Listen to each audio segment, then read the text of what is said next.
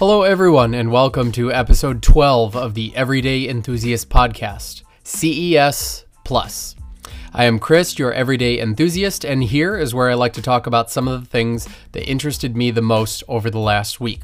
Now, before we get started, I just wanted to say that this podcast is available on most major podcast platforms, including Apple Podcasts, Stitcher, Google Podcasts, Pocket Casts, Spotify, Overcast, and many others. If you want to like, rate, and subscribe where applicable, that would be greatly appreciated. I can also be reached at everydayenthusiastpodcast@gmail.com. No dots, dashes, or spaces. Again, that's everydayenthusiastpodcast@gmail.com. All right, on with the show. So first up, we have our fun section here, follow-up, updates, and notes. First of all, I just want to say there's a lot of topics here involving CES or coming out of CES, which is the Consumer Electronics Show. It happens every January. Also, there's a lot shorter topics here. I'm kind of shortening the amount of dialogue I am giving in relation to each topic, but there's a lot more. I think I talked about this on the last episode. I want to talk about a lot of different things, and I was eliminating topics that I really wanted to include in previous episodes. So I'm kind of shortening my discussion a little bit and involving a lot more. Okay. All right, so first up in our topics section here is Touch ID back in the 2019 iPhones. So the rumor this year is that this year's iPhone will have Touch ID under the display.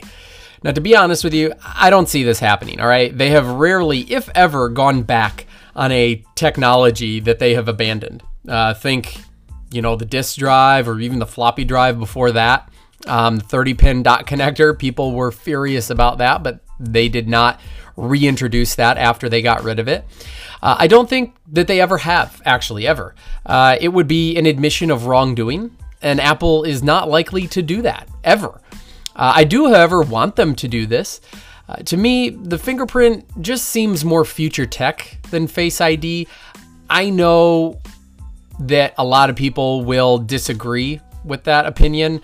I don't know why I see it this way. I don't know. Fingerprint just seems like, I don't know. I liked it a lot more. I know a lot of people like Face ID more, but to each his own. And that's just my opinion. I guess we'll have to see in September. All right, next up here is the potential 2019 iPhone renders that came out. Absolutely hideous. Okay, just click the link and look at this thing. There is a huge square camera bump on the back with 3 lenses and a flash and what looks to be a mic thrown in there. Look, I'm not opposed to 3 lenses, right? But this is just the wrong way to go about it. It is completely un-Apple. I don't believe that this is the final design. I can't believe that this is the final design. The only way that I would be even semi-okay with this design is if it eliminated the need for the bump completely. They say that more lenses will allow you to have less of a protrusion. I don't know the physics here, right? So I don't know, but I do know that this is terrible. I could accept the layout, even though it still looks terrible. Nothing is aligned, nothing is symmetrical. It's just so un-Apple. But the only way I could accept this is if it meant that the entire back of the phone was flush and that there was no bump needed at all. All right, so moving right along here. Topic number 3, instant hot water. So this is a gadget out of CES. It is called the HeatWorks Duo Carafe.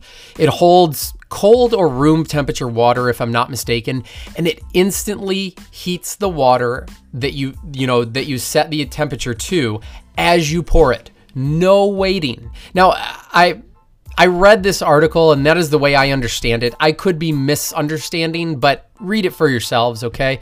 I drink a lot of tea. I have a kettle right now that can heat to different temperatures depending on what kind of tea you're having, and this would be one step better.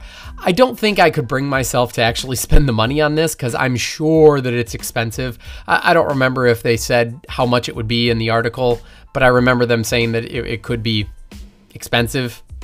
At any rate, but if I had the extra money to spend, I absolutely would. This would just make my life a lot easier.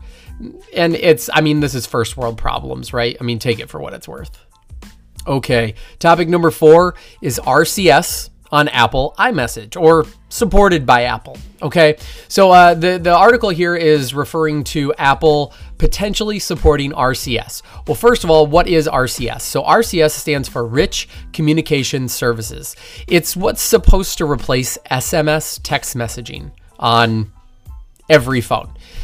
It would give text the same benefits that iMessage gets, like read receipts, group messaging, high quality image sending, and a lot more. Right now, if you group message a bunch of people and maybe 1 or 2 people have Android phones, they don't get the messages. I don't know exactly how it works or exactly why, but they're completely left out in the cold. And this would actually bring all of those features to regular text messages, if you will. I'm sure they'll call it text or a new version of text, but it's called RCS, Rich Communication Services. But the news here is that Apple could potentially support it. Now, I'm sure there is an upside somewhere here in the reasoning, but I really can't think of it. As it stands now, Apple has a leg up on texting in general and Android in general, because these features are supported in iMessage and not over regular text. Of course, you could get these features in apps like, Facebook Messenger and WhatsApp, also owned by Facebook, by the way, WhatsApp is. But the trick is getting your friends to jump on WhatsApp or WeChat, which is huge in other parts of the world like China, or Signal. Signal is another app that you can use for encrypted messaging, or Telegram, or getting me to jump on Facebook. I kid a little bit there. I do have Facebook Messenger. I do not have the Facebook app on my phone, but I do have Messenger. It is convenient. Call me a hypocrite.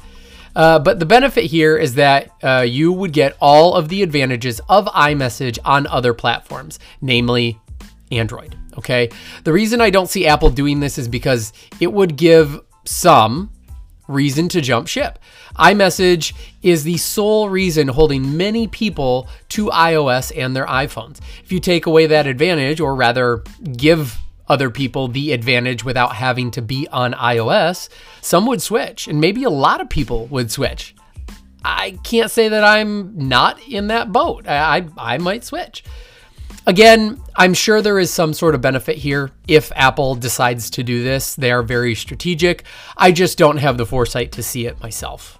All right, moving along to some more Apple news is an update to the possibly new iPad Mini 5.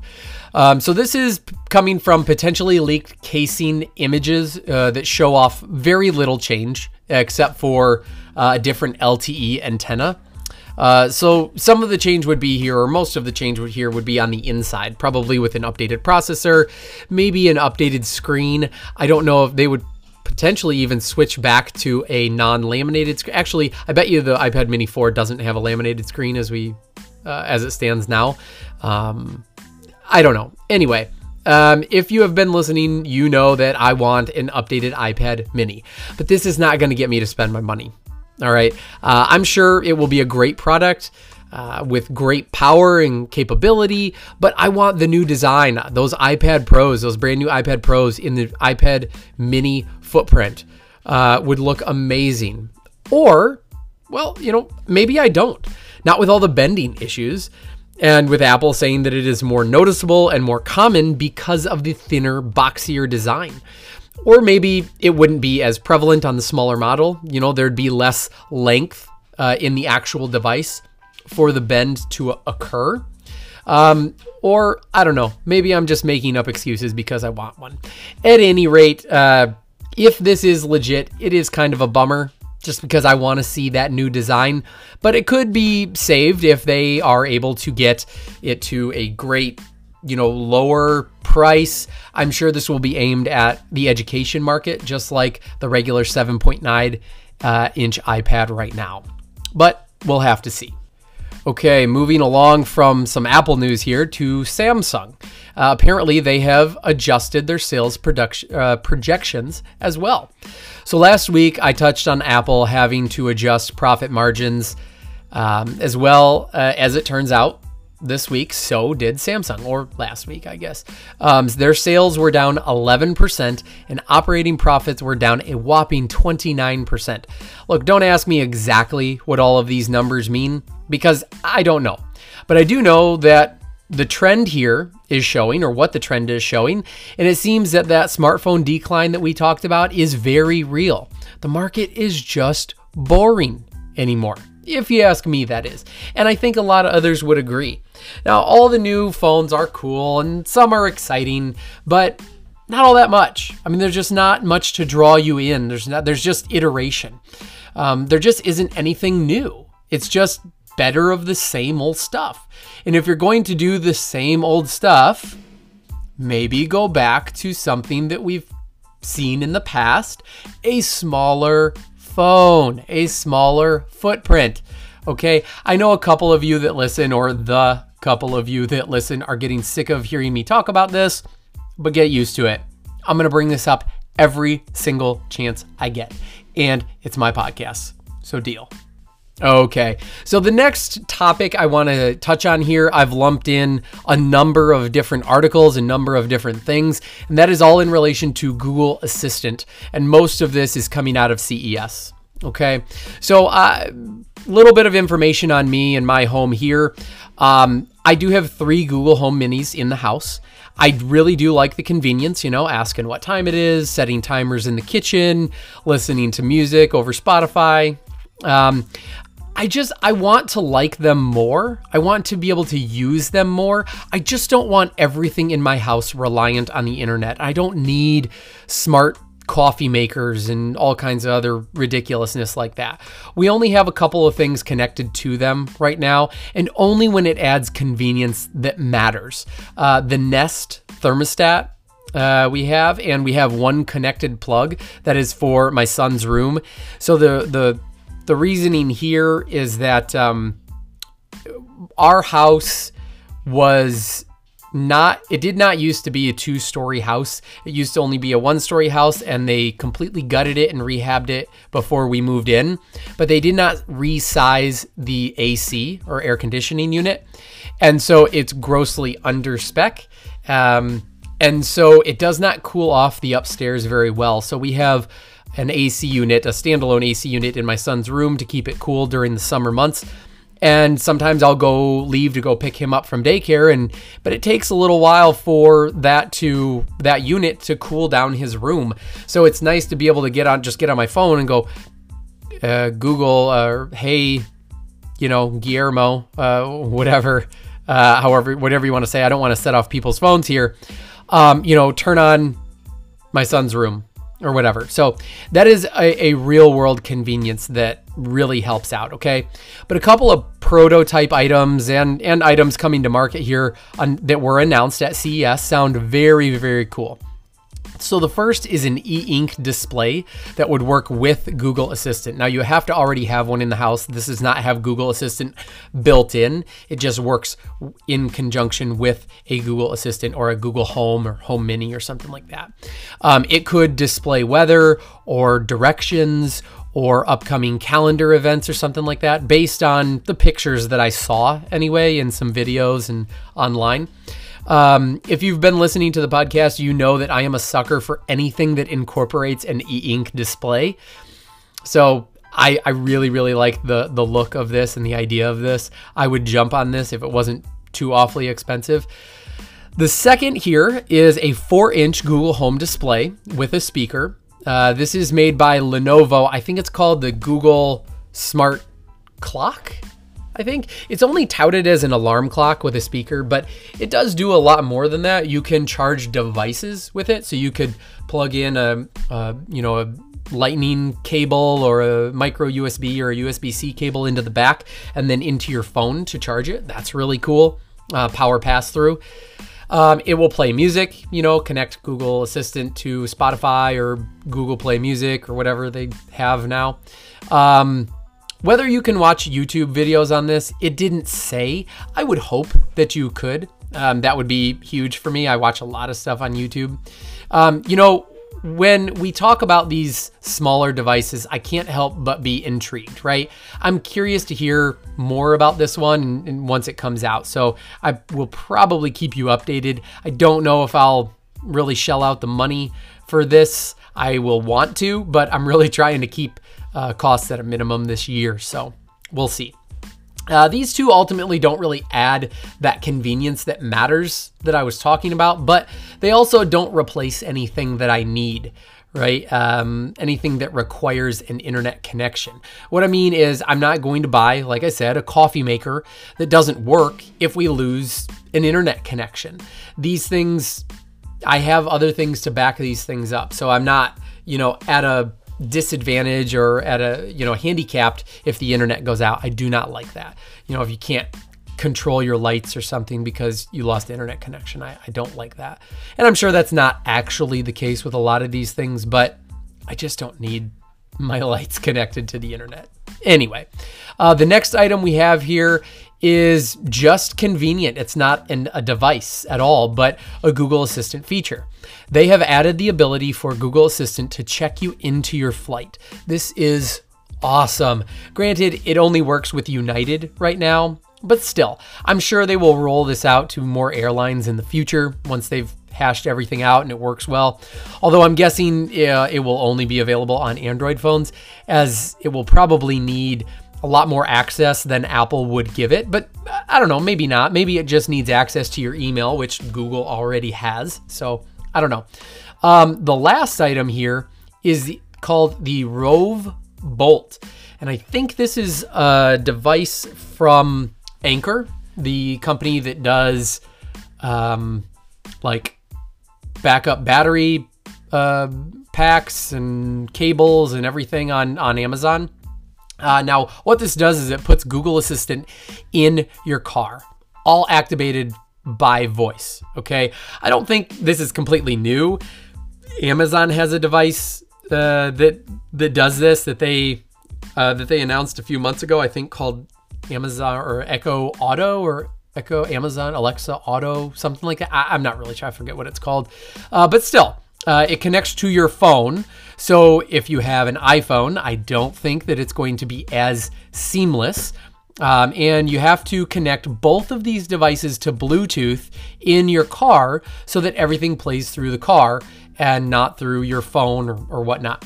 I don't really care for this myself, mainly because I use my AirPods in the car, and sometimes, you know, the phone gets all kinds of messed up. It doesn't know where to send the audio to, if it's sending it to my AirPods or the car. It's all kinds of messiness. I don't really like it. I don't like to connect. I do not connect my phone to the Bluetooth in my car, especially since it has CarPlay, Apple CarPlay. That feature is a whole nother conversation I won't get into now, but at any rate, so this is probably better for somebody with an Android device, but it's still a really cool idea if that is you, if you have an Android device.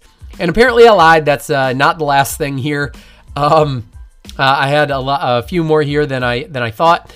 The crazy headline is that Google Assistant is going to be on 1 billion devices by the end of the month. Now, admittedly, most of those devices are phones, but still, that's a lot of devices. What it does tell us, or tell me rather, that, you know, the way I understand it, is that it's a lot of devices feeding info into Google Assistant, meaning that it will get that much better over time. Okay. I think there is one last thing here. So the other news here is that Google Assistant is going to be on a ton of feature phones. I love this. I love this so much. It already is on a couple now. I think you can already get the Nokia 8110 with Google Assistant on it. That's the Nokia Banana phone, like slider phone that was announced last February, so almost a year ago now. But I think that this is going to be a growing area of focus for them, for Google, over the next couple of years. It is very cool, if you ask me. This would give feature phones a lot of the smarts that smartphones, are afforded, and it'd make them a lot more usable by many people, so that you don't have to spend the money on a smartphone, but you can still do smart tasks, if you will. Okay. All right. Moving on. Neither Google or Apple related here. This is Zelda 2 on the Switch. So this is just a cool article. Zelda 2, The Adventures of Link, will be coming to the Switch Online store. This is the first Zelda game that I ever played. I did not play the original one. I remember playing this with my dad and beating the game, actually. Well, more so this was him playing and me watching. Not that different from, Twitch or watching somebody do a walkthrough or something on YouTube now. But I was a bit young and wasn't really good enough at the time. But I do remember watching him. That was a lot of fun. I don't know. I very fondly remember this nonetheless. So, but it is a big departure from the first game. A good departure. It was a very big one. It was a kind of a side scroller as opposed to an open world. I mean, it was still kind of open world. I don't know. It's hard to explain.